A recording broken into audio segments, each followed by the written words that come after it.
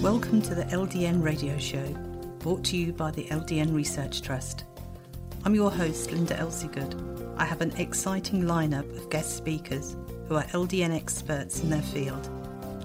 We will be discussing low-dose naltrexone and its many uses in autoimmune diseases, cancers, etc. Thank you for joining us.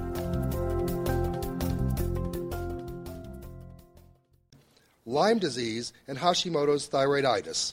Dr. Smith.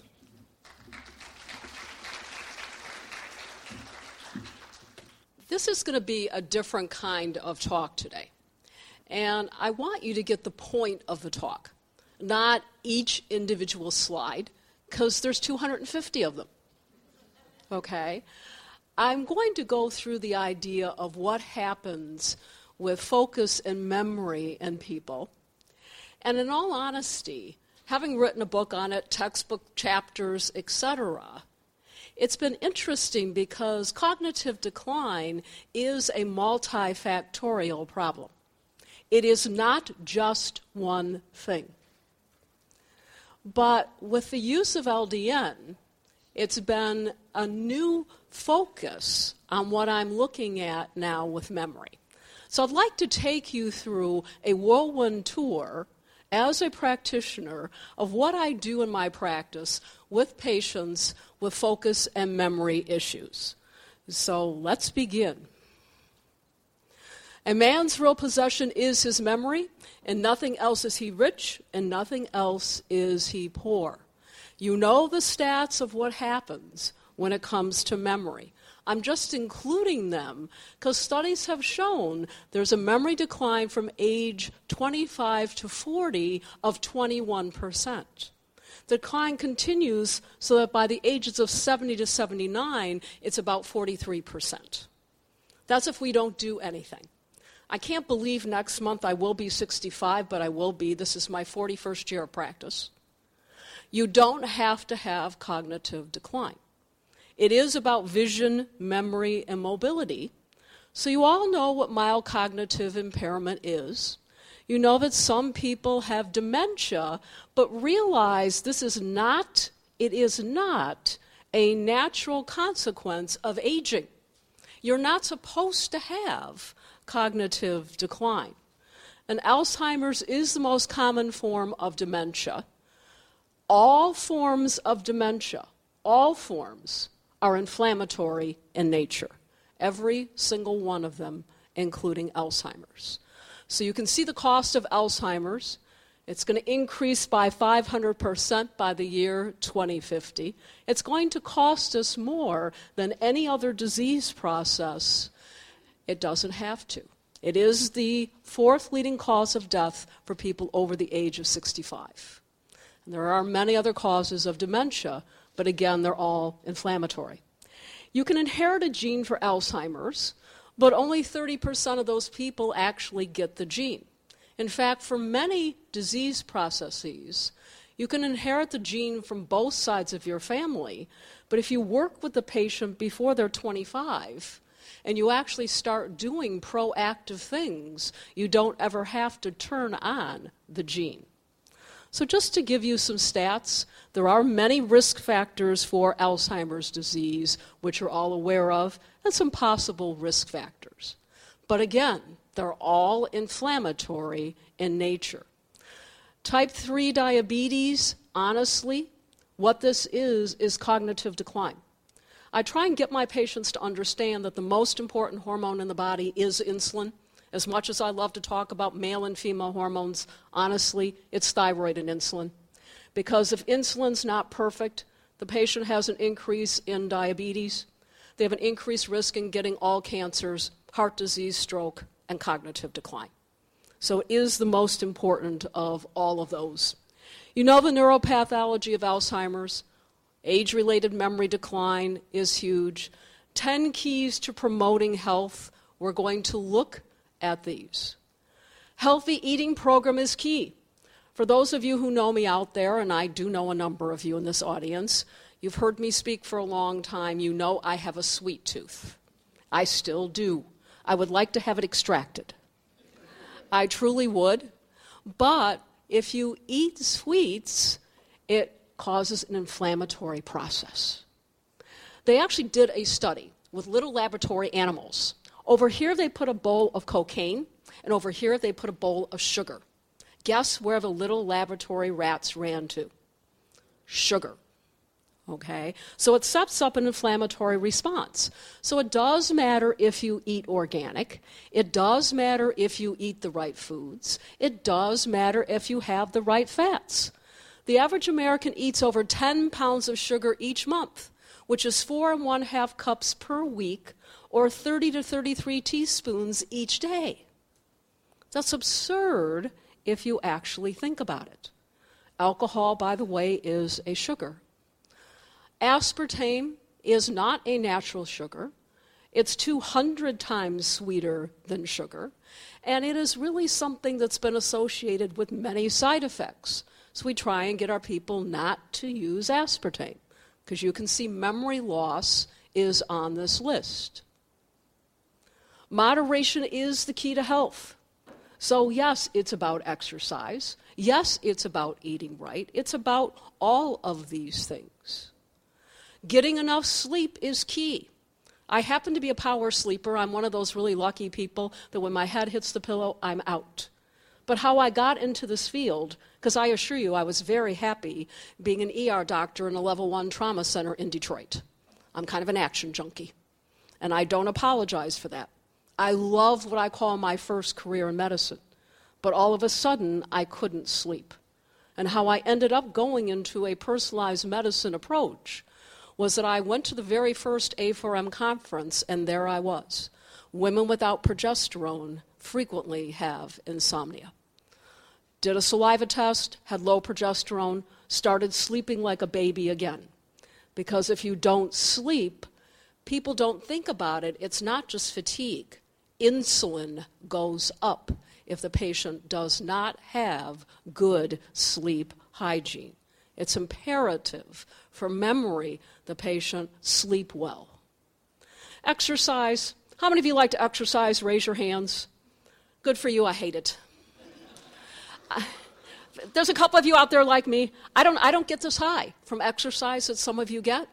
I've tried many varieties. Fortunately, and thank you for having the dancers, dancing is my favorite form of exercise. It is exercise, because if you double your pulse, that's exercise. I get out there and exercise for one reason only: maintaining memory. It really is the only reason that I exercise. It's key. It has many beneficial effects on the brain. New England Journal of Medicine study, people who went ballroom dancing twice a week were less likely to develop dementia. So have your patients exercise. I could spend 4 hours talking about toxins. There's a lot of toxic substances, whether you're talking about heavy metals, fluoride, solvents, fuels, pesticides, cigarette smoking. It probably doesn't matter when it comes to memory, because they all cause cognitive decline. So you do want to do toxic metal testing on your patients. In Detroit, we have a lot of cadmium. Yes, we have lead and mercury, but it takes cadmium to make cars. So we have a lot of patients with high cadmium. Aluminum, all of the other different ones, iron-binding protein is increased in people with Alzheimer's disease. So it's important to look at heavy metals. Fluoride. There are no studies, there's none, showing that after the age of 10, fluoride helps prevent dental caries. It doesn't. We don't even know that. Again, no trials. I don't use fluorinated toothpaste. Don't suggest my patients or you do either. Studies in China on kids show they have lower IQs if they use fluoride. There's animal and human trials. In fact, thyroid function is impacted as well negatively with fluoride use. So you can treat high fluoride levels if the patient has them. Solvents and fuels are a problem. Of course, cigarette smoking is for no one. Infections. The following infections may cause cognitive decline. I was very blessed the last 2 years to be part of the PBS online special for 2 years in a row on cognitive decline. So a lot of patients in my practice come to me for memory issues. What I can share with you, and I'm about to publish, is that all of them except for one that already have Alzheimer's are positive for Lyme. They're positive for Lyme. So if you're looking at cognition, go back and look at an infection. There may be an infectious cause there. Here again, neurological symptoms associated with Lyme disease. Recent study, biofilms containing Borrelia co-localized with beta amyloid plaques in Alzheimer's disease may influence the destruction of brain cells in patients with this disease. Is memory all about hormones? Wow, we could go on for 10 days on this one. Yes. Estrogen equals memory for women. Testosterone equals memory for men. The conductor of that hormonal symphony is thyroid. If you don't get it perfect, not just normal, then the patient will not have great focus and memory at any age. It's all about the balance of the hormones. Are there studies to show this? Yes. So I included them all for your perusal. Unfortunately, I don't have time to go through them, but I really wanted to show you that for women, estrogen replacement has been shown to be most effective to maintain cognition of anything that we do. There's actually studies to show this. The same thing what happens with men. So testosterone is important for memory for both men and women as well. Of course, if you stay stressed, it doesn't matter what age you or your patients are, it causes a problem because it can rewire the emotional circuits of the brain. And the new thing I think causes stress is this, and this crazy thing here. When my patient can't sleep, the first thing I do is say, hey, turn off your computer and cell phone at 7 p.m. You might find out you sleep a whole lot better. Stress increases the production of interleukin-6, an inflammatory marker.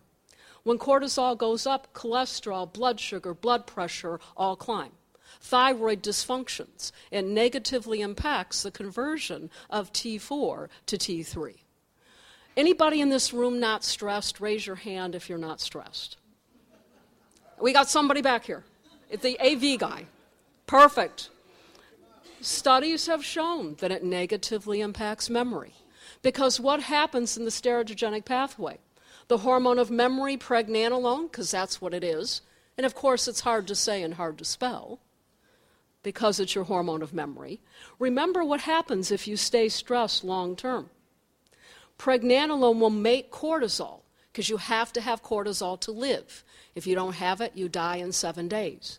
So if the patient stays stressed, pregnenolone will preferentially make cortisol and, if it needs to, knock out the remainder of the entire steroidogenic pathway to keep the patient alive. So the hormone cortisol, is a key to memory? Yes. Is pregnenolone? Absolutely. Pregnenolone may protect the brain from cannabis intoxication, by the way. Progesterone is a key component as well. So is melatonin.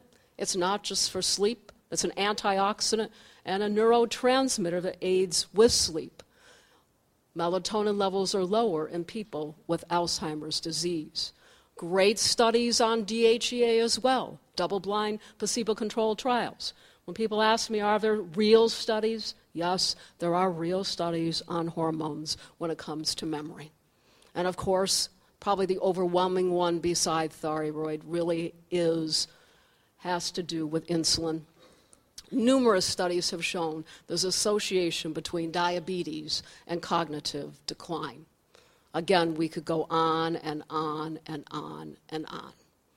And of course, thyroid, the conductor of that hormonal symphony, is key.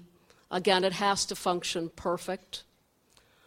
Can food intolerances and allergies be a cause of decreased focus and memory? Absolutely. The incidence of allergies worldwide is increasing. In just the U.S. alone, 50 million people are allergic to something. So we do allergy testing in our patients as well. These are the most common allergy inducers that affect the brain.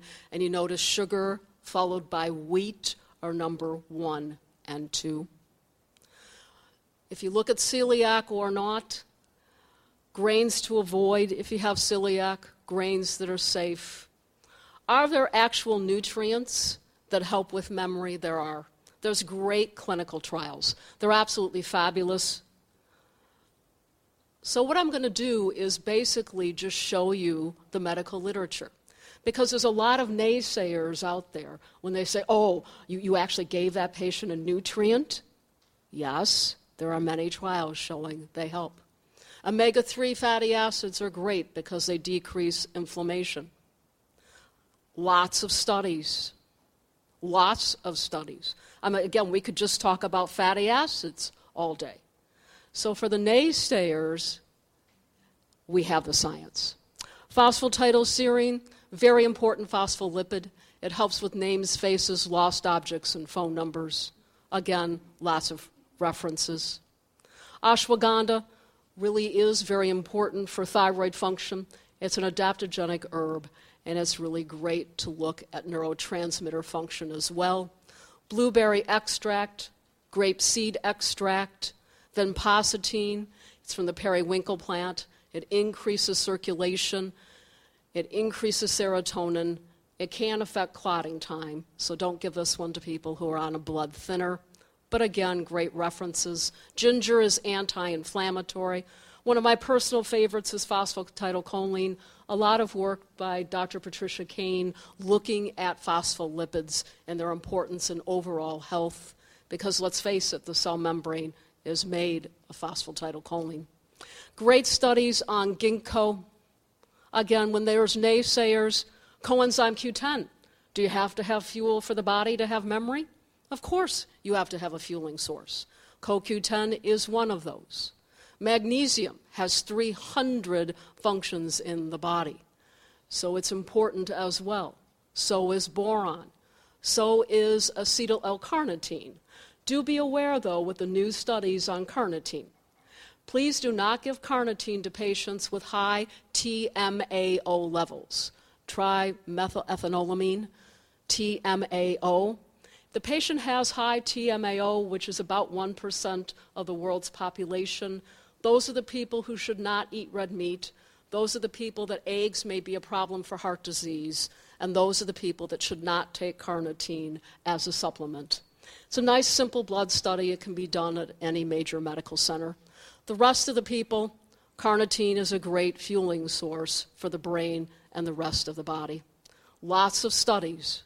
Alpha-lipoic acid's one of my personal favorites. ALA is great for memory. ALA is great for blood sugar issues, and it protects the liver. Carnosine, not carnitine, but carnosine, a great one as well. So is the micromineral zinc. Again, how about vitamin D? Vitamin D really is a hormone. It's associated with cognitive decline in people that have suboptimal levels of vitamin D. Huperzine A has some great studies as well, as does DMAE and curcumin, which is anti-inflammatory. So do all the B vitamins. Remember, if your patient, which is 40 to 50% of them, make sure you look at methylation. There's great new methylation tests out now. 40 to 50% of people worldwide don't methylate properly. If homocysteine goes up, increase in heart disease, increase in breast or prostate cancer, but also increase in cognitive decline. So you've got to go look at the B vitamins, and some people will need methylated forms of those, and I happen to be one of those people. So I do take methotetrahydrofolate every day and have for 27 years. So all of these nutrients, again, my point today is not to go through each slide. It's to say there are many reasons for cognitive decline. There are many things that you can do, from eating right to exercise to looking at allergies, to looking at what happens with infection, to looking at nutrients, because we could spend 3 hours doing this talk. SAMe, methionine, tryptophan, and we've had a great talk on neurotransmitters, herbal therapies like sage, lemon balm. Are there medications that negatively impact memory? Yes. Sometimes I'm successful in getting people off of some of these medicines. Sometimes I really wish their other doctors wouldn't put them on them because they can negatively impact memory. Are there medications that positively affect memory? Yes, there are. Are there other alternative therapies? Does it matter if you have music in your life and humor and acupuncture and all those things? It does. There's 2 appointments I never miss in my life: my nail appointment and my acupuncturist. I'm very serious on that. Prayer is a fabulous thing for stress reduction.